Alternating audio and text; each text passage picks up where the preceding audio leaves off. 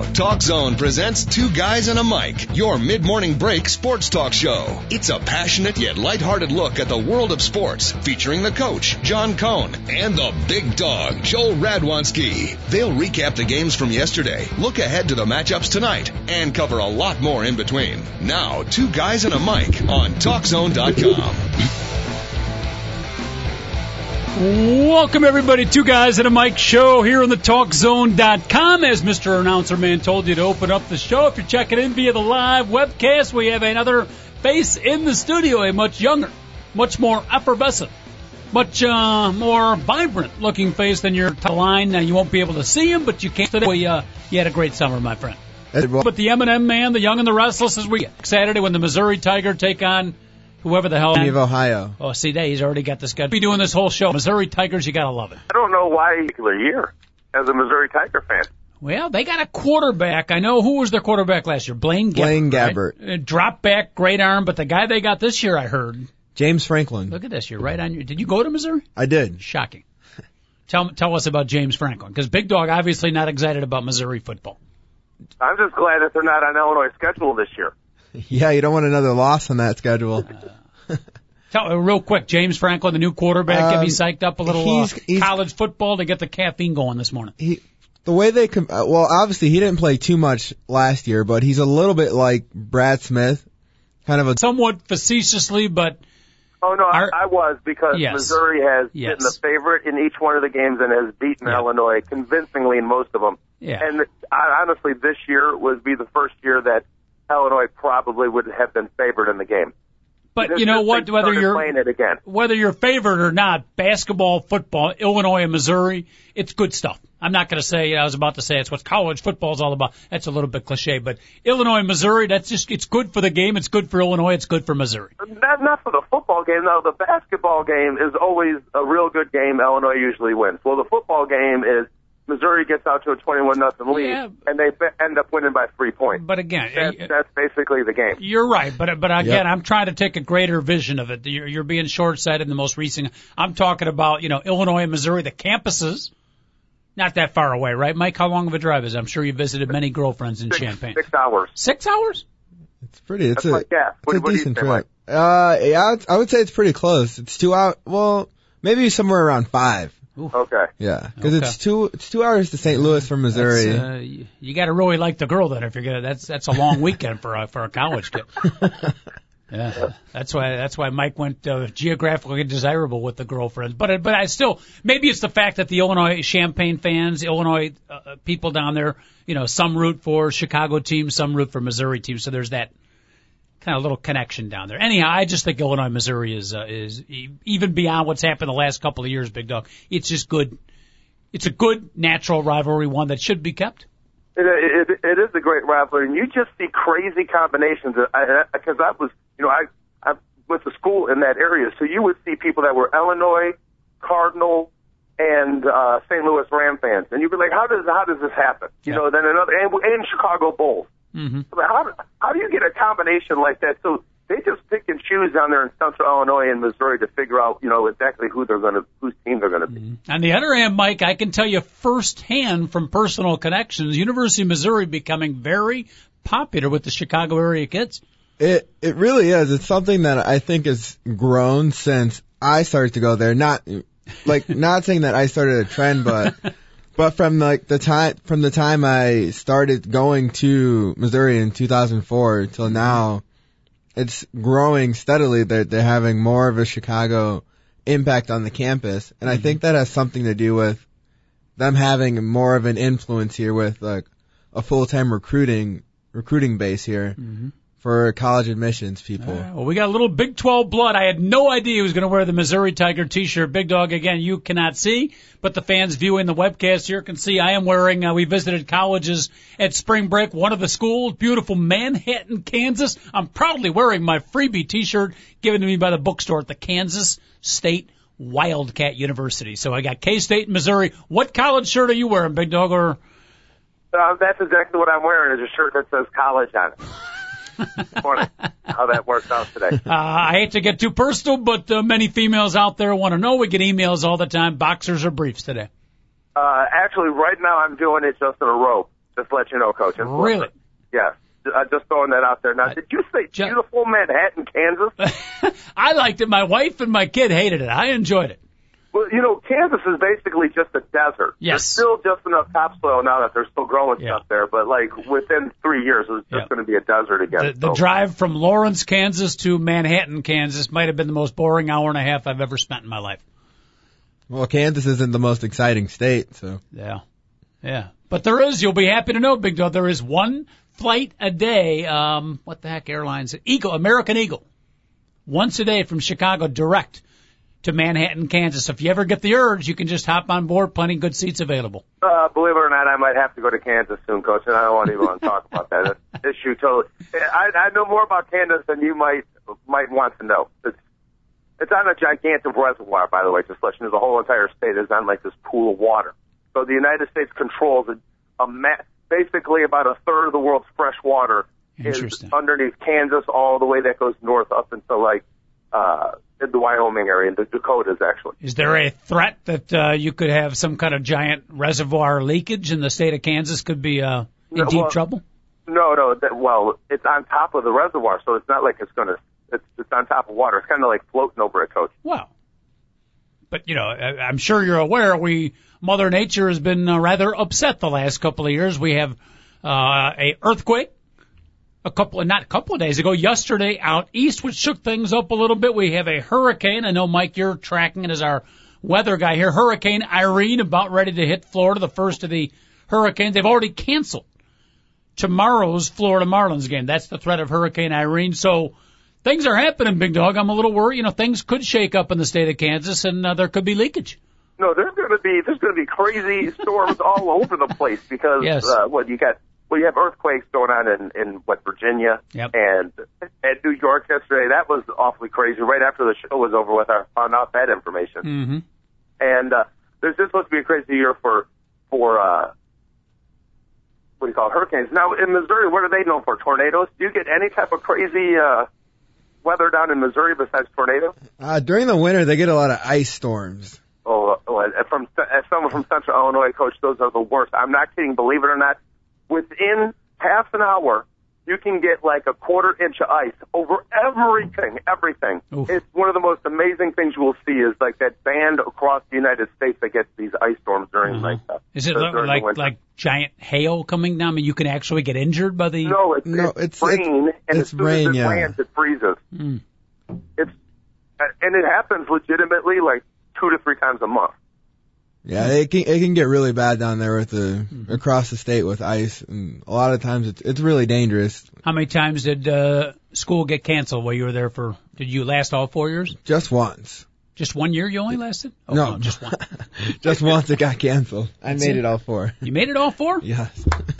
Now, the beautiful thing, and I'm sure Mike has seen this slide, is people slipping on this because there's everything gets covered with ice, Coach. I mean everything. Mm-hmm. So you're walking on the sidewalk, and next thing you know, you're just laughing because somebody that you know just their feet are above their head out of nowhere. Just because one year I had made it almost the whole year. As a matter of fact, my buddy Butler, who very rarely did laundry, one time slipped, and when he was laying on the ground, we noticed that he was wearing a jock strap instead of underwear. So I picked him by that and started dragging him on the ice. Yeah. Well, he ran out of underwear, so he had to wear his wrestling jock strap. I met Butler one time, and if it's the Butler I remember, that's a large jock strap he had to be wearing. That's a big man. That's who I was dragging. Wow. So I'm not kidding you. Some of the worst spills you will ever see. so like you think you're cute and you're in college and you go out drinking.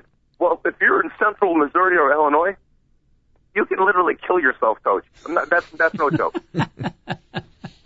Now, let me ask you, as we talk a little weather-related information here. By the way, anybody that wants to check in, Mike Moreau in the house today. Any M&M fans out there, give us a call. You want to talk some sports, jump off the sports page. We're more than willing to do that. 1 hour show, not much time, so get in while the getting is good. David Olstead, our producer on the other side of the glass, keeping us on the tried and true, if you will, on today's show, as per always. 888-463-6748. That's our phone number, 888-463-6748. I got to ask the man with the 4-year education at the University of Missouri in beautiful Columbia, why do hurricanes have names, but why not earthquakes?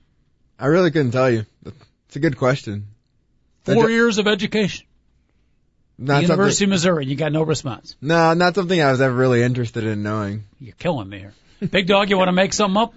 Well, maybe because they always have, well, that was a 6.9er. You know, Jay, do you remember the 7.1 that rocked us back in 74? So I think that's maybe what it is. Where you just have, like, categories, and there's only 5 categories, and especially if you live in Florida, you can't say, remember that category 3, which one in 84? Or like, so that's what it is. Okay. And why? And you know, they're calling them, don't they have hurricanes now and not just hurricanes? Because women, like some women's group were upset that yes. Isn't that crazy? One of the dumbest things I've ever heard anybody upset about was it's sexist to have all the hurricane names female. Yep. You know, we got a lot of things to worry about in this world. Everything from our fantasy drafts coming up, Mike Moreau, to what's going on in Libya. The fact that hurricanes have female names, I'm going to assume, is not a great concern of yours. Nope, never has been, probably never will. Oh, goodness. By the way, speaking of fantasy drafts, if I can get off weather a second. I know I brought up weather, so I'm the one to blame here, but any other weather-related things, Big Dog, besides the state of Kansas possibly drowning in the future and an earthquake and a hurricane in the last couple of days? No, not at all. As a matter of fact, I want to ask Mike questions about Big 12 college football, to be quite honest with you. Yeah, now, he's got to be the expert, so the first one I'm going to ask you is does anybody in your conference have a chance to beat Oklahoma this year? And do you think, like me, they're as great as everybody else? Because normally I don't agree with the number one pick, and this year with Oklahoma, I emphatically agree with Oklahoma as the best team in college football. Well, the thing with Oklahoma is they've tragically lost one of their best linebackers, Austin Box, who was found unresponsive at a friend's house over the summer. And then recently they just lost one of their linebackers, I think Travis Lewis, who's out for 8 weeks with a broken foot. So their defense is hurting a little bit, and it's the thing with college football. You never really know like who's gonna come up and bite you, because any different week you can lose to a team that just plays better than you for one game. Who are the top Big 12 contenders this year, Big Dog or Mike? It's Oklahoma. Period. Oklahoma's one, and then I believe Texas A&M is the second favorite. Yes, the Texas A&M, and it's basically coming out of the South again. But now that there's 10 teams, is it just one conference? All 10, there's not broken down into 5 teams. Right. No, everyone plays each other, and another team that might sneak up, is Oklahoma State. Oklahoma State's another team that has the offensive weapons, but defensively, who knows? They got a Heisman Trophy candidate, don't they? Brandon Weeden. Wide receiver. Oh, Weeden too. And then who's the wide receiver? Justin Blackman is Blackman. Who? He's Oklahoma or Oklahoma State? Oklahoma State. Okay. Well, Oklahoma State has the best receiver in the country coming back in Blackman, but Broyles from Oklahoma should not be overlooked, Coach. The best receivers in the country belong in the Big 12. Big 12 this year, because Missouri also has another stud coming back, a kid that was a freshman last year that was like this big, huge receiver. What's his name? Oh, the tight end, Michael Agnew. Yeah, so there's some good receivers in. Yeah, I got to throw in one other guy. It's just showing you I've done my college football homework. We're doing a little college football to open up the show. You want to check in 888-463-6748. We'll get to baseball, a little Bears talk coming up in a little bit. Feel free to call in. We'd love to get you on. But the other receiver, I just got to throw this in here. Yeah, the kid out of South Carolina, not a super speedster, about 6'3", 6'4", catches everything they say he might. Alshon Jeffrey. That's the man. Yeah. So you got to throw him in the team picture as well. Oh no, that kid Jeffrey is awesome, Coach, and he's one of those guys that, if you get man-to-man coverage, if you're in 0 or 1 coverage, you could legitimately just drop 3-step drop, plant your foot, and throw it up. And possibly have like a 50-50 shot at getting a 30-yard play. I'm not kidding. That's how good the kid is right now. And that's really tough. If you could do that to a defense, you really have to adjust.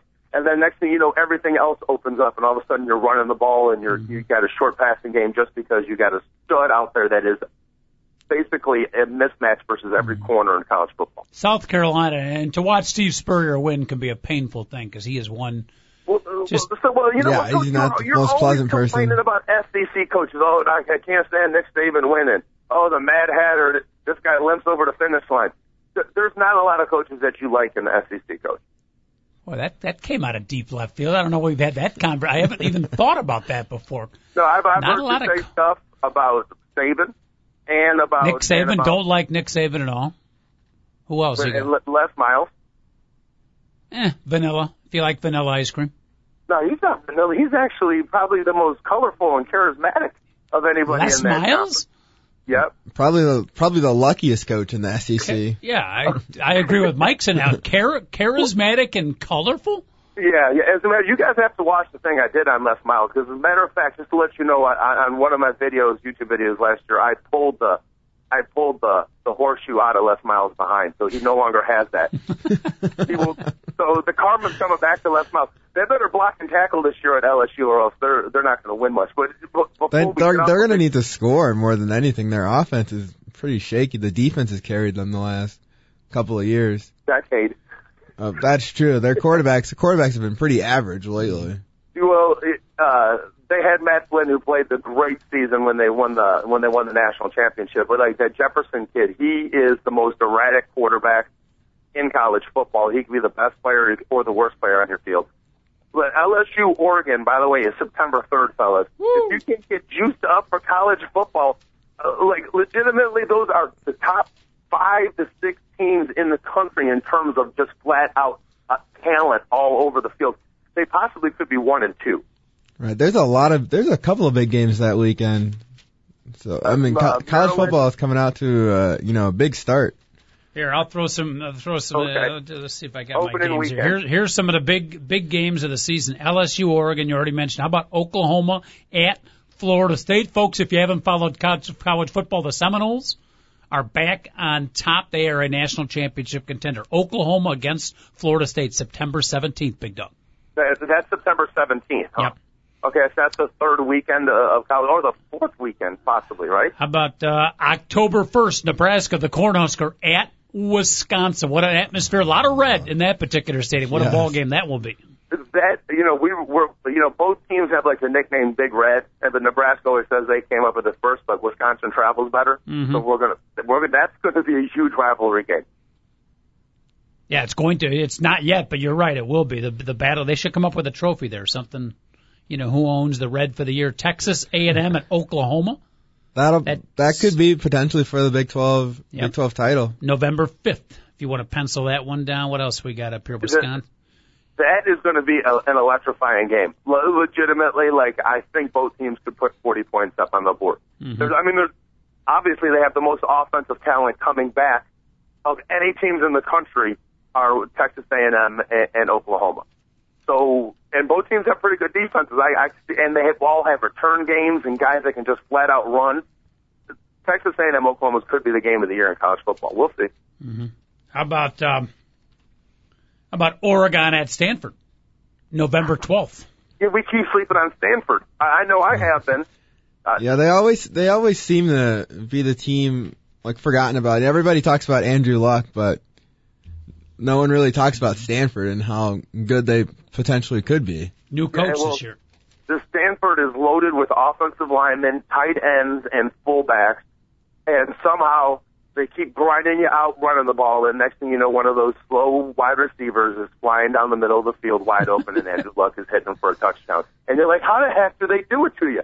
Fundamentals. Yeah, and they usually have a big white running back who's better than you think, too. Who took over for, we know Jimmy Harbaugh is now coordinating the NFL franchise known as the San Francisco 49ers. Who is the coach?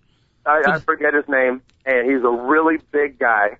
He was like an offensive line coach or a D-line coach. So he was one of the assistants. Yes, he was. He took over the program. Yeah, I can't remember the name exactly right now. African American, Mike? I'm not sure. I think he is. I'm picturing like a real big African American dude, like real thick. Big under new coach here it is David Shaw. That's it. Don't know anything about him, but he's African American. Yeah. So he will not be confused with Jim Harbaugh. The two do not exactly look alike. No. Okay. But the Stanford football should be in good hands, especially this year, and definitely rooting for Andrew Luck to have a phenomenal senior year. I really do want him to win the Heisman Trophy and have a great year at Stanford. And any kid that comes back, not just because you come back, you need to do the right thing always. But he really thought the right thing was for him staying in college football. So I don't want this kid getting hurt, and all of a sudden there's an example, and everybody else just goes no matter what, because Andrew Luck had like a disaster of a senior year. So. Mm-hmm. I'm going to throw one out at you. Talk a little college football here, and I don't want to get too much into it because we got some big preview shows coming up, Big Dog. But Michael Moreau, see if you can guess first, then the Big Dog. I have in front of me Sports Illustrated's top 10 traditions in college football. Could be anything from a pregame to a marching band to a postgame. Top 10 traditions. And obviously it's all opinion. Tailgating, Coach. Yeah, Ole Miss tailgate. The Grove has got to be on there. Ole Miss tailgate is not in the top 10. What happens at the Ole? Wow. What I never heard. Both of our first guests. Okay, that's not in the top 10. That's funny. What is it? Help for the other fans like myself not aware what the heck goes on. Well, Coach, the game is on Saturday, right? Yes, sir. Well, the vans get there on Monday morning. It's a huge tailgate before the game where, you know, the players walk through the Grove to the stadium and you have the fans tailgating like all over. It's like I've never been to describe the scene accurately, but from what I've heard and what people have told me who have been, they say it's something where you definitely have to experience and check out. So it surprises me it's not on there. Okay. Yeah, Mike's right. And the best way for me to put it are two things. Mississippi has not been good for years. I know they got Houston, then they had a couple decent seasons, but College Game Day is there every year just because they want to cover the Grove, believe it or not. And the other thing is the only place in the world where you'll see an African-American waving the rebel flag. Which is truly a unique sight. All right, that should have been on there. You guys convinced me. Sports Illustrated messed up. Throw me some other ones, see if they're on there. Real quick, any listeners want to pipe in, see if you can guess Sports Illustrated's top 10 traditions in college football. 888. Now, Mike, now I'm a little bit, I don't know where they're going with this. So I don't know, like, exactly what traditions are. So is it, like, Wisconsin and the fans in the jump around? Jump around in the fourth quarter? Yes. That's on there? Come on. Oh. Well, it's combined. It's combined. I think it's pretty cool. I've been to a Wisconsin game. I've seen that. The jump combined with the band staying for the fifth quarter. Okay. No, I'm not ripping that. I'm not saying it doesn't belong on there, but come on, how is that tradition? They've been doing the Grove since like the 1930s. That jump around, I think, came out in 1992. The Aggie Rebel, is it the Rebel call? Texas Rebel practice? A&M is on there. They say it's the midnight yell. Yeah, Rebel practice. Yeah, and of course A&M, the whole 12th man thing, right, Big Dog? Yes. Do they still do it? If I remember correctly, maybe it's early stage dementia setting in, which, by the way, Pat Summit has. I do think they cut it out. I don't think they do it anymore. You're exactly right. But wasn't the 12th man, they actually would get non-scholarship kids to come out for the team and be part of the special teams? Right, yeah, they would dress a fan up from the 12th man and bring him on for How cool is that? Play one play. Yeah, they would be on the kickoff team, and those guys usually were unbelievable. They were like their best gunners. That's all they would do is have one, and they would have tryouts. Sometimes they would have a different guy every game, or sometimes maybe some guy was so good they would actually he would be the guy every single game and actually get and do every single snap on the kickoff team. What a great tradition. What is the midnight yell, though, Mike? Well, but the night before the game, fans come out. A lot of fans come out and they'll practice the calls because they'll have the leaders, like I forget what their names are called, but they have leaders actually like leading the fan cheers, and they'll practice the night before the game the things they do at the game, like all the chants and the cheers and the calls. It says they get like 20,000 people to show up sometimes for the practice. Right, and like it's a big event because people bring dates to these things. Like there are proposals, and so it's a huge deal down at Texas A&M. All right, A&M and Wisconsin. Throw me away. I don't know if we have time for all 10 today, but see if we can nail a couple more. Well, I wouldn't mind guessing at this. I doubt this is going to be on there, but one of the traditions I love is whichever team had won the previous Army or Navy trophy, well, the other team, the losing team, usually has some of their special forces try to infiltrate where the other team is keeping the trophy and try to steal it from them. This is no joke. It happens every year. And last year, the Army Rangers that are at West Point, the guys that are going to be future Army Rangers, actually infiltrated where Navy kept their trophy and stole the trophy and gave it back to them the day before the game. That's a pretty cool one. I haven't heard that one before. I'm a little worried about our military security if they were able to do it that easy. Well, they've only been able to steal it like once out of 25 years. The last time it was like when John F. Kennedy was actually the president. That's a pretty cool tradition. I doubt it's on there, is it? Army Navy is number 4 on the traditions. Just the game. March the game, on for right? pageantry and patriotism. Nothing compares with watching the uniformed students who make the Corps of Cadets and Brigade of Midshipmen march into the stadium in the processional before the season-ending showdown. So yeah, it's on Mike, there. I don't know how much. Is the Red River rivalry on there? The Red River rivalry. The Texas-Oklahoma game? I saw it somewhere else, but it is not on there. Michigan, Ohio State is going to be on there. Well, no. Now you're shooting over into rivalries. This is best traditions. Think single school. Okay, well, that's what I'm saying. Army or Navy. That's Army Navy was an exception. All the rest of them are single school. Stanford band is there one of the traditions on there? I think if you would have done this poll 5 years ago, they might have won. But I think the Stanford band has been, how do we say it, Big Dog? Neutered. Tamed, yeah. They've been neutered a little bit. So is it dotting the I at Ohio State? Number 1, baby. That's number 1. Number 1, according to Sports Illustrated, the unattainable eye above the field. It might appear at first the members of the Ohio State University Marching Band are inviting a snake. In fact, they're executing a highly choreographed 75-year-old tradition of dotting the I. According to SI, the number 1 tradition in all of sport. Wow. In all of college football.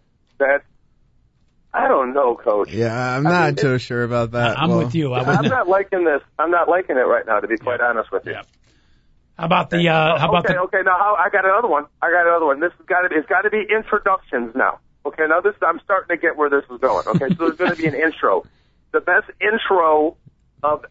You think of Virginia Tech? It's not going to be Miami going through the smoke. It's going to be touching the rock at Clemson, because I used to have to do that. I was thinking about that. I was thinking about that as well. Michael Moreau and the Big Dog, they were not given these answers beforehand. They didn't even know this was going to be tested today. You guys are right on it. Number 5, Clemson, Howard's Rock. The touching of the rock at Clemson. Though, but you have to admit, this is a little bit misleading of a question. So it's yeah. I love that tradition, by the way. Mm-hmm. What are other great intros? I love the Virginia Tech Enter Sandman intro. That is pretty cool. What are they? The Virginia Tech who? The Virginia Tech before they enter. They've got Enter Sandman, like the beginning of it. It's like blaring throughout the stadium, and the fans are jumping. Players are in the tunnel jumping. How cool! The one by Metallica. Right now, you know that, Coach. You know that song, Coach. I know you do. Oh man, just and the one of the coolest things I've ever seen about college sports was they were showing a USC player. Excuse me, a Notre Dame player at USC. They had like a camera on his head. Maybe it wasn't a player. It was just a guy with a camera on his head.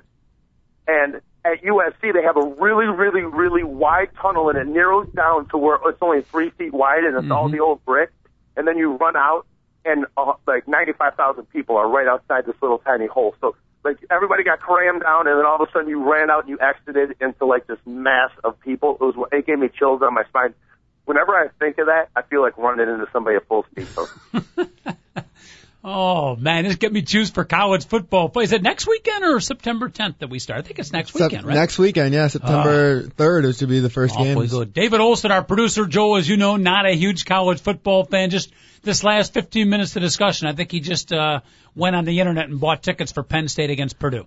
Well, that's excellent. That's excellent. Yeah. Well, okay, so let's think of other traditions. Mike, we got to figure this stuff out now. Number 2 is still out there.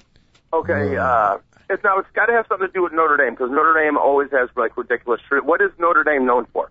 What do they do? Their band, Notre Dame's band is pretty cool. There's 2 things. See, I would have actually. This is the only one I might have gotten. Touchdown Jesus is one of the other ones. You were close with the first word. Touchdown, huh? No, the word touch. He was close. Touch. I can't seem to think of it. No, they all touching the court on the way out of the locker room. Wait, hold on, Joel. I think David's got it. He's got his microphone on. That's what it is. It's touching the court on the way out of the locker room. Yeah, play like a champion today. How could I have missed that? I used to rub the Highlanders' testicles before every single football game. And I'm a big Notre Dame fan, so here, Mike. You can say the fans can see. We used to put this on top of our door. You remember this, Big Dog? I've got the sheet showed up on the webcast right now. Talk like a champion today. Coach, I'm disgusted with myself that wasn't one of the first ones that I said, because I was going to go, when I said Notre Dame, I was going to say with them singing their alma mater after every single game, whether they've lost to Miami by 100. That's the other part of it. They put Notre Dame in there as number 9, and those are the 2 traditions they talk about. Oh, at least we got one of them, Mike. We got one. Okay. We got to get more of these. How many more do we got to get, Coach? What do we got? 1. There's a couple you might have a chance for. Number 10, I don't know. You might not have a chance on number 10. Any conference hints? Who? Conference hints? Like where are the conferences You from? got both Southeast conferences. Both are. Well, I guess they're not Southeast. Georgia- One's Southeast, one's ACC. Well, they don't do the Georgia-Florida tailgate anymore. They cut that out. This outdoor tailgate party. Yeah. Which, that's a tradition. Now, that is a tradition that I would say is one of the most known in college football. Georgia and The Georgia-Florida, they called it the world's largest cocktail party. Both schools tailgate. Yeah. Mm-hmm. Yeah. Oh, it's and they played it at a neutral site for 40 years, Coach, at Jacksonville Stadium. Mm-hmm. So it was right in between, and it was just like a party for both states. Friendly party? Do the tailgates? Huh? It wasn't San Francisco, Oakland, but it wasn't exactly Cubs, Cardinals either. It wasn't that friendly. Okay. A little bit in between. Okay. You'd have alligators eating poor bulldogs all over the place. Mm-hmm. Okay. Think Southeast Conference and think a bird. War Eagle. There it is. By Auburn. And I don't know that I've seen that. I've heard of it. I don't know that I've this seen tradition? Mike, you're going to love this. Okay, check this out. In 1972, there was now they're the Auburn Tigers, whatever, but there was an eagle that somebody on campus that was in part of their wildlife whatever studies found an eagle, nursed it back to health. This eagle was right about to die. It didn't have much time to live. Okay, this is no joke. They go to the Alabama game. They're trailing by 11 points in the fourth quarter, and they've just forced Alabama to kick, okay? And right before the punt, right before that they were about to kick, this eagle who was about to die is on the sideline. They took him to every single game, and, the players would run out and go past him. It wasn't anything special. They didn't really think anything of it. But right before this kick, this eagle flies off of the guy's hand, flies all the way around the stadium, okay, like inside of the stadium, and lands right back on the guy's hand. And immediately the play after that, they blocked the punt. The guy returned it for a touchdown. Okay, now they're only down 4. 3 and out. That I'm not kidding you. The bird does the same thing, and on the next play, they blocked the punt, returned for a touchdown. They beat Alabama, and this was the first game ever played between Alabama and Auburn in Auburn, because before that, Alabama refused to play them in Auburn. It was either at Alabama or at a neutral site. How cool is that? War Eagle. That is one of the greatest traditions. So now what the tradition is, apparently, that's a pretty strong statement from the Big Dog, but it sounds like you've got it right in line. But apparently prior to the game now, they have the War Eagle flies and swoops around. No, I don't know about all that. Well, yeah, that's War Eagle, but it all started from the day that I'm telling you, Big Dog, this is their tradition now. It says, according to here, 90,000 fans. There's no more rabid, more maniacal college football fans than the Auburn fans. And this War Eagle, I guess they got it trained now, swerves or flies around the stadium and lands at the 50-yard line. And as he's landing at the 50-yard line, as he's flying around, the whole crowds go, "War!" And as he lands, "Eagles!" The whole crowd. And I guess that's part of the tradition now. Yeah, that's got to be pretty cool to see in person. I would love to go down there and see any SEC football game. That's a lot of tradition in that conference. You would love to see the Alabama game, obviously, but you're right, any game. If they were playing LSU or Tennessee or Florida, the intensity is just amazing. I cannot wait to go to an Auburn game, Coach. Mm-hmm. I think their first 3 games are Carthage College, Robert Morris, and Beloit. You know, Auburn actually has a tough schedule, and I'm going to tell you this right now: they finished below 500, 5-7.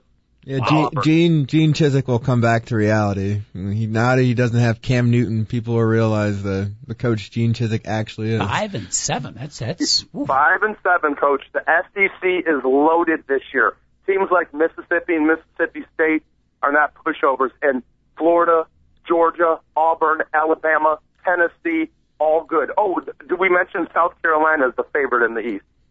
Right. So that's going to be a fun year to watch the SEC. Mm-hmm. I can't imagine the kind of talent that's going to come out of there. What for about the draft. a team that you think of in the SEC? Initially, I thought, no, I'm sorry, they're in the ACC. They've got a lot of rivalries with SEC teams that they do something in their pregame. That's the final tradition we got to get to here. It's an ACC team? ACC team, but they're deep in the heart of SEC country. Florida State with the Seminole. With the flaming spear. Spike, yeah. Spear's it's on fire and they throw a spear down. But Illinois can't have Chief Illini Weck do an original Illini Weck dance. Yeah, but the Florida Seminoles can have a burning spear slam down into the 50-yard line. You know why? Because Florida State paid off the Seminole Indians. I don't know why the University of Illinois did not do that and come for Illini Weck Nation. Makes no sense to me. You think, Mike Moreau, you're closer to it. You went to the University of Missouri all 4 years, at least we hope. If the Chief Illini Weck was still there, would you put it in the top 10 traditions or maybe just on the outside looking in? I would say when he comes out at halftime? Compared to that list, it would probably be just on the outside looking in because that's a pretty heavy list they have right there. Even if I don't agree with everything on the list, I don't think I would put it in the top 10. Chief makes his big debut, correct me if I'm wrong, Big Dog, used to anyways, at halftime. The only other halftime tradition is the Ohio State dot in the eye, that's pregame? That's pregame. So would Illinois' Chief Illiniwek, am I right? Did he make his big entrance when he got the fans going? That was halftime, right? It was halftime, Coach. So and he didn't prance around on the sideline. No. He didn't act goofy after touchdown. Right. He went out and did a proper, true Illini Weck dance. Yes. So. Yeah, there was nothing embarrassing about it. But maybe, there's no other halftime traditions there, so maybe that was, the best halftime tradition in all of college football at any rate. Coach, I'm not going to worry about where it would be on. I'm just upset that there's too many white people that didn't want that Illinois have a showing their true colors, exactly what they are. I guess everybody wants to forget that there were once Native Americans here before us. I guess that's what they're trying to do. Yep. I'm with you. Michael, at the University of Missouri, before we move on real quick to a little baseball talk, any traditions? And I keep in mind this is a family show. Kids could be listening. Some schools are not in session yet. I would say our biggest tradition is homecoming every year. It's a huge event that's planned a year in advance. Once homecoming ends 1 year, planning starts for the next year. And in fact, this year is the 100th homecoming, so there's going to be a lot of people going back, and it's going to be Columbia's going to be pretty crazy down there that weekend. There's going to be a lot of people coming back. Yes. So are you trying to say that Missouri came up with homecoming before Illinois came up with homecoming? That's what the history books say. That's not what the Illinois history books say. Well, it says that Illinois had the first homecoming. Not according to what a lot of people say. Big Dog, I went through the Missouri, now that you're bringing the memory back, Mike, because we visited with my son, and I give you the whole orientation. I do recall them going through the whole thing according to their lore anyways. Missouri's was the very first homecoming year. Yeah, and just let you know, University of Illinois says they have the first homecoming ever. That's the first I've heard of that. I've never heard of Illinois. Really? That's the first you've heard of that? Because that's I've always known that. When even in the early 80s when I was becoming an Illinois fan, that was one of the first things that I learned. That and Red Grange was the greatest football player that has ever put on cleats. Desplains Darren emailing in, Big Dog, and said he thought Oakton Community College had the first homecoming. They did, actually, as a matter of fact, because that was basically... Oakton is a fine institution, Coach. Oh, boy. When those 8 people marched across River Road, it was across Central Road along River. Truly a great memory for those that were there to visit. Oh, the pageantry. Oh, goodness. All right, enough of college football. That was good stuff. I enjoyed that. Thank you for wearing it. I didn't even have college football on the docket today, Big Dog, but he wore the Missouri Tiger, we declare this Tiger Country T-shirt. I'm wearing the K-State thing, and we got all sidetracked. I'm getting the feeling that this might be both of our wheelhouses. Yeah, it's gonna be good times, and hopefully I can come in a few times and we can get some college football talk going. I think. Well, you're going to need to because I have a lot of work to do, and I'm going to be all across the country over the next couple months. So if you don't want me doing a show, Coach, from the Statue of Liberty, Mike's going to have to come in and do some programs for us. Oh, we got to get. You can tell Michael's a big college football fan. We'll get him in early and often. Of course, as soon as college football is over, we won't talk to him again. But during the football season, you'd be more than welcome, Mike. Sounds good to me. You know how big of a football fan I am, Mike, is that I checked to see if Rutgers was playing at home while I was in New York over that particular week. I would have loved to see them take on like Temple. I'm going to be in San Antonio over Labor Day. I would love to see if I could go to some kind of football game while I was down there. Well, there's nothing in San Antonio. There's Division II schools, which that's nothing wrong with football that. to watch, but it's great. Yeah, with Texas El Paso is far from San Antonio, isn't it? Texas is massive, so I really don't think you're going to have any college football to watch down there. No, I have been to the UTEP Stadium. It's really nice. That's like dug out into a mountainside, right? Right. The mountains surround it, and if if you're watching a game at sunset, it's a really cool view. And is the old guy from Washington State still coaching there? Mike Price? Yeah, Mike Price. Is he still coaching over there? As far as I know, he's still down there. Wow. Yeah, Coach, that dude has not had a ball thrown further than 5 yards down the field in like 8 seasons. And he hasn't had the ball off yet either. All they do is just throw 2-yard passes. It's wonderful offense to watch. God, I forgot about Mike Price. He's still hanging around college football, huh? I guess so. Wow. Gary Patterson is where? A Texas Christian. Right, yeah. for now. For now, before somebody offers him he's a hell of a coach. the right contract. Let's see what happens. Now, if Texas has a lot of money when it comes to their football, now that they're in a BCS conference, okay, in the Big East, what happens if they win it and all of a sudden they're in the national championship game this year? Wait, and all of a sudden Texas Christian can look back and be like, hey, you know what? We can throw a bunch of money at this guy. I mean, that could happen. Wait a minute. But I do agree with you. It's not likely, Mike, but it could happen. Texas Christian? Yeah, they joined in the Big East? Yeah. They made the decision to join last year. Texas Christian. What? David, I don't know how we're doing geographically here, but if you're keeping score at home, Texas Christian from the Deep South in the Big East. The Big Ten has 12 teams. The Big 12 now has 10 teams. And the Pac-10 has how many teams? 12, but they're actually the Pac-12. Oh, they called it the Pac-12. They changed their name, yeah. So that makes sense for them. Texas, I've heard of regionally, moving the chains a little bit, but Texas Christian in the Big East, that's a quantum leap. That's a money-making move. I'm trying to think, and I'm fellows, you guys probably have internet access here, and you went to school, Mike. Maybe you can figure this out. Is Boulder east or west of Fort Worth, where Texas Christian is? I know, obviously, Fort Worth Boulder's is dramatically west. more south. It's but it would west. be funny if that school was in the Big East, was west of Boulder, which is in the Pac-10, the Pacific Conference. It's like Northwestern playing Southwest Louisiana and the East Coast. Yeah, because TCU is more central, because that's in Fort Worth. Yes. So Boulder was definitely west. Okay. Yeah. Whew. All right. If anybody taking notes at home, this show is archived. If you want to go back and get some of Big Dog's thoughts geographically on the natural disasters or college football, you can do it at talkzone.com or go to our twoguysmike.com website, and you can, we're not only entertaining, Big Dog, this is an informational show. I've always said teachers could use this program as somewhat of a, not a primary course, but an adjunct to the material they're teaching. Yeah, they people need to hear what's going on here, Coach. I could just hear some social studies teacher second day of class, Big Dog's Mike's description of Colorado versus TCU as far as which is get some incoming. One's the Pacific Coast, the other's the Big East. So yeah. I mean, maybe if I know that's still not a major conference, even though it is a BCS conference, but maybe if they can always have a BCS bowl to go to, Texas Christian will have more money to keep Gary Patterson, who's just a phenomenal coach, one of the most underrated coaches.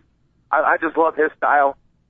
Smothering defense, they punch quarterbacks in the mouth, and on offense, they run it down your throat and they throw it over the top. They have quarterbacks that go for the jugular. They don't sit there and they rink and deacon all over the field.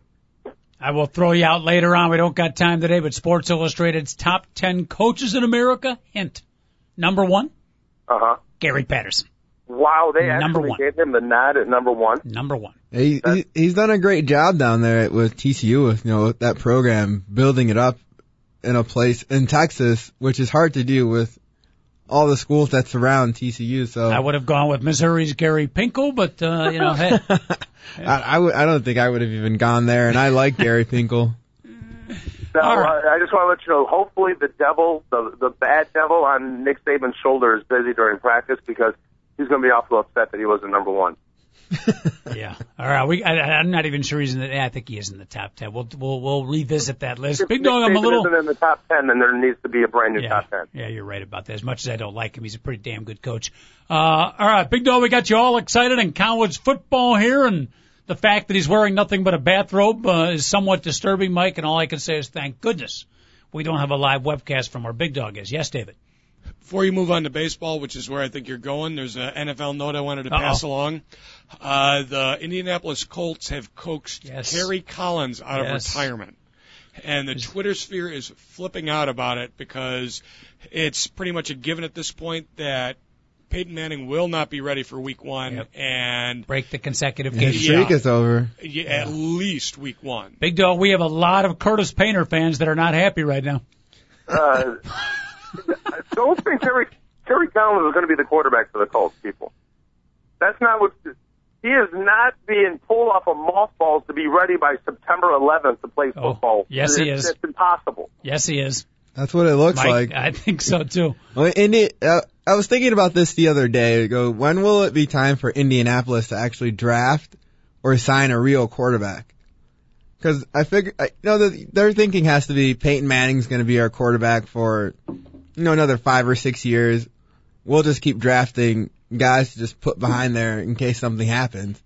And guys that have not been good, What happened to Jim Sorgi out of Wisconsin? He's not there? No, it's Curtis Painter, his backup. Yeah, Sorgi, last I heard, was in New York. No, Big Dog, I hate to disagree with you, but I will disagree with you. I think that's exactly why they got him. I think they determined that Curtis Painter not the answer as a starter. I think Kerry Collins will be in uniform. Well, I knew he'd be in uniform on the sideline because I didn't think they want to go with 2 basically unproven players into a game, but I think they're going to go with Painter, and as long as he isn't a disaster, that if he's a disaster, then they're like, okay, go out here, Kerry Collins, and try to make some professional throws at a quarterback on a team that you really don't know. I just can't imagine playing quarterback in the NFL after only 2 weeks or 3 weeks. 2 weeks. 2 weeks with the team. Right, and I also just find it hard. Well, my thinking is also I find it hard to believe that Peyton Manning won't be ready. I think he's gonna, knowing Peyton Manning, he's gonna find some way on the field. What's the injury? He's got a neck injury, and his huge issues. He didn't want to see anybody but the Colts trainer during the lockout, so he couldn't see the Colts trainer. Interesting. And that I'm just gonna throw this out. Peyton Manning is one of the toughest SOBs that has ever played the game of football, and I really hope you're right, Mike, because I don't want his consecutive game streak to end this way. And I love the fact he said I'm not going to take one snap or a token snap or any of that stuff or play if I'm not ready. But the truth of the matter is I had a slight neck injury my junior year playing football in college, and to this day it bothers me. Knees, backs, all that stuff, you can work on that stuff and get it to away. Necks are totally, totally different. This is an injury you cannot mess with. I say tape it up and get out there and play. You tape your neck up is a good look, by the way. It's my solution to everything. Just tape it up and get out there. Peyton will try. I think he will try and get out there. He's not like Big Dog said. He's a tough guy, and people don't give him enough credit for it. But I think he'll be ready. I hope he is. I really do. I hope he is. I don't want it to end like this. And to be quite honest with you, I want him to get 300. I want him to break Favre's record. I really do. I want him to own every one of Brett Favre's records except for interceptions, which probably will happen. And fumbles.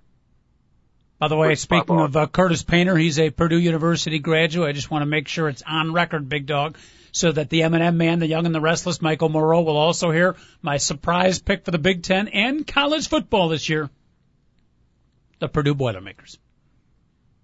I just want to make sure I have that on tape. Nobody's talking about him right now. I have great confidence in Danny Hope, most underrated coach in the country, and the quarterback combo of Rob Henry and Robert Marr, Big Dog, and an improved defense. Purdue will be the surprise team. Thank you. It better be an improved defense. They also lost some decent football players off the defense that was awfully average last year, Coach. Kerrigan was a number 1 pick, right? Yeah, he was first rounder. And he was the defensive MVP of the conference. And so they lose him on a defense that was already average. So I do not understand your Purdue Boilermaker love, to be quite honest. Yeah, I'm not sure where it's coming from either, but okay. Yeah. We'll it could be a surprise pick. We will talk the third week of October, gentlemen. If I'm wrong, David Olson, this tape will be destroyed. If I'm right, when you look at the archives, like every show will be this show. Thank you very much. Just to let you know, the third week of October, I'm going to be in San Francisco. That's Rusty, so you're going to have to do the show that week. Beautiful. I think Rusty Silber will be in if I'm looking ahead of the schedule. Always a popular show, by the way. I'm sorry. I'm sorry to our listeners, first and foremost. I talked to Rusty yesterday. He's doing well. He said to say hello, even though you don't like him. He said, say hi to the big dog. Oh, yeah, I didn't say I didn't like him. Yes, you did. When did I said that. Okay, I'll go. Let's go. All right. Quickly, gentlemen, I know you're all in a celebratory mood, but yesterday marked the 1-year anniversary of Mike Quade taking over the Cubs. How's that for bringing the discussion down to a more morose level? Not good. I still like the guy, but I think I'm the only one. Yeah, I just tend to think he's been a little overmatched this year in managing the Cubs. I think last year, he just caught him. They caught a good streak, kind of like they just did at, when they recently won 12 of 15, when it clearly, it doesn't matter anymore. A lot easier to win in August and September when you're not in it. Right. Winning when the games count. Exactly. And I just don't think he's ready to manage a team yet. I mean, they tried, they gave him a year, but I think at the end of the season they have to find somebody a little more experienced to deal with the Cubs. Well, we'll let the new GM figure that one out. So when Theo Epstein comes in and brings in Terry Francona as manager, we'll find out what happens. Andrew Friedman. This Friedman guy seems to be the popular choice for 34 years old for the Tampa Bay. For the Astros and maybe the Cubs. Yep. The Astros are going to want him a lot because he's a hometown guy. But, he'll have a lot more resources. He's the guy who brought all the talent to Tampa Bay? Right. He's the guy who's been their GM. But to Chicago immediately. Yes. Okay, that's who I want. Yes. I want the Cubs to be full with a plethora of prospects from their own farm system. I want a free agent signing to be the cherry on top. I say it all the time. That's what I want. I want 18 guys from the Chicago Cubs to be from the Chicago Cub farm system. His ability to evaluate players, especially young players, has been outstanding. Unlimited budget. And, of course, the Cubs got a bigger budget. By the way, Roy, I don't want to totally depress you, but I saw this statistic talking about Quade probably leaving at the end of the year. Of the last 10 managers since Don Zimmer, only one of 10 is at an over 500 record. How depressing is that? Which would be Lou Piniella, right? Yes, and he's barely. I think Lou was like 519. So that's a pretty depressing streak. Same with Jim Hendry. His record as a GM is one game over 500. But that's really only because fired him just in time, didn't they? Yeah, fired him just in time so he could keep his over 500 record. Yeah, but we're not talking 3 out of 4, 4 out of 5, Big Doe. That's an extended period of time. 9 out of 10, and the 10th was barely over 500. That's a depressing losing streak. I can name every year that the Cubs have been over 500, and typically it's basically every year that they made the playoffs. Either the Cubs make the playoffs or they suck. Every year except the 2004 when they had that collapse. Yeah. Collapsed that last week. They were over 500 that year too. Okay, so think about this, Coach. This is from between 1978 and today. 2004 when they had the collapse and LaTroy Hawkins decided to be a Chicago Cubs that year. It was horrible. Okay. Oh boy. And 1995. Besides those 2 years, every other year the Cubs have either been under 500 or they went to the playoffs. So they've had 2 winning seasons where they didn't go to the playoffs. And in 1995, they were 73 and 71, and the crazy thing was if they didn't realign baseball that year, they would have been National League East champions. But instead, because of the realignment, they weren't even one of the top 4 teams in the National League because of the 3 different divisions. Desplains Darren, the guy who talked about Oakton Community College's homecoming, just emailed in and said he thinks if the Cubs would have kept Mel Rojas, things would have been different. They gave up on him too soon. He probably leads the list of all-time worst Cubs. Oh, my God. Well, I only bring him up because Big Dog mentioned LaTroy Hawkins, he's in the team picture as well. Yeah. But I think Rojas might take the cake. Just a he was disaster. Worse. Rojas was worse, but LaTroy Hawkins was needed much more on a better team. Yep. So we were like, oh, Mel Rojas sucks, but the Cubs lost their first 14 games that year, and when we realized our closer was horrible in 97, we were like, yeah, whatever, we suck. But in 04 when you have Mark Pryor, who, by the way, is still pitching in the New York Yankees farm system. Speaking of Mark Pryor, just like a small note on him, I read that he has another shoulder injury, so he suffered a minor setback in the Yankees farm system. Back to throwing terry cloth towels. Yes. Yeah, I'm not laughing at Mark Pryor. And so they had that great team, and you have 5 blown saves in September, and they lose by 1 game. Do you know what I mean? So, like, you're right, Rojas was a lot worse, but when Hawkins does it when they have a chance at the playoffs, it just hurt a lot more. Yeah. We got to wrap it up. Great college football discussion. Big Dog, we will continue on that thought and talk some more baseball. We didn't get to the White Sox today. Hopefully tomorrow we'll be talking about a victory. They lost painfully in the bottom of the 9th yesterday, 5-4. Good ball game, but a bad ending. Some White Sox and Bears talk. Yep. Bears have a big game this weekend. You know, the O-line has to step it up. Mm-hmm. Beautiful. Joel, any parting words for young Mike Moreau as he ventures out into the world and looks for a job? Oh, you're looking for work? Oh, my goodness. I'm sorry. There's some confidence for you. Michael, great to see you, and hopefully we'll get you back in real soon, possibly tomorrow. Hopefully so. We'll see. Go Missouri. Go Tigers. All right. Thanks for listening, everybody. Michael, thanks for coming in. David Olson, our producer, phenomenal job. Big Dog and the coach back at it tomorrow. Hope you enjoyed the college football talk. At least we did. Have a great day, everybody. 2 Guys and a Mic. TalkZone.com signing off. 10 o'clock tomorrow. Don't be late.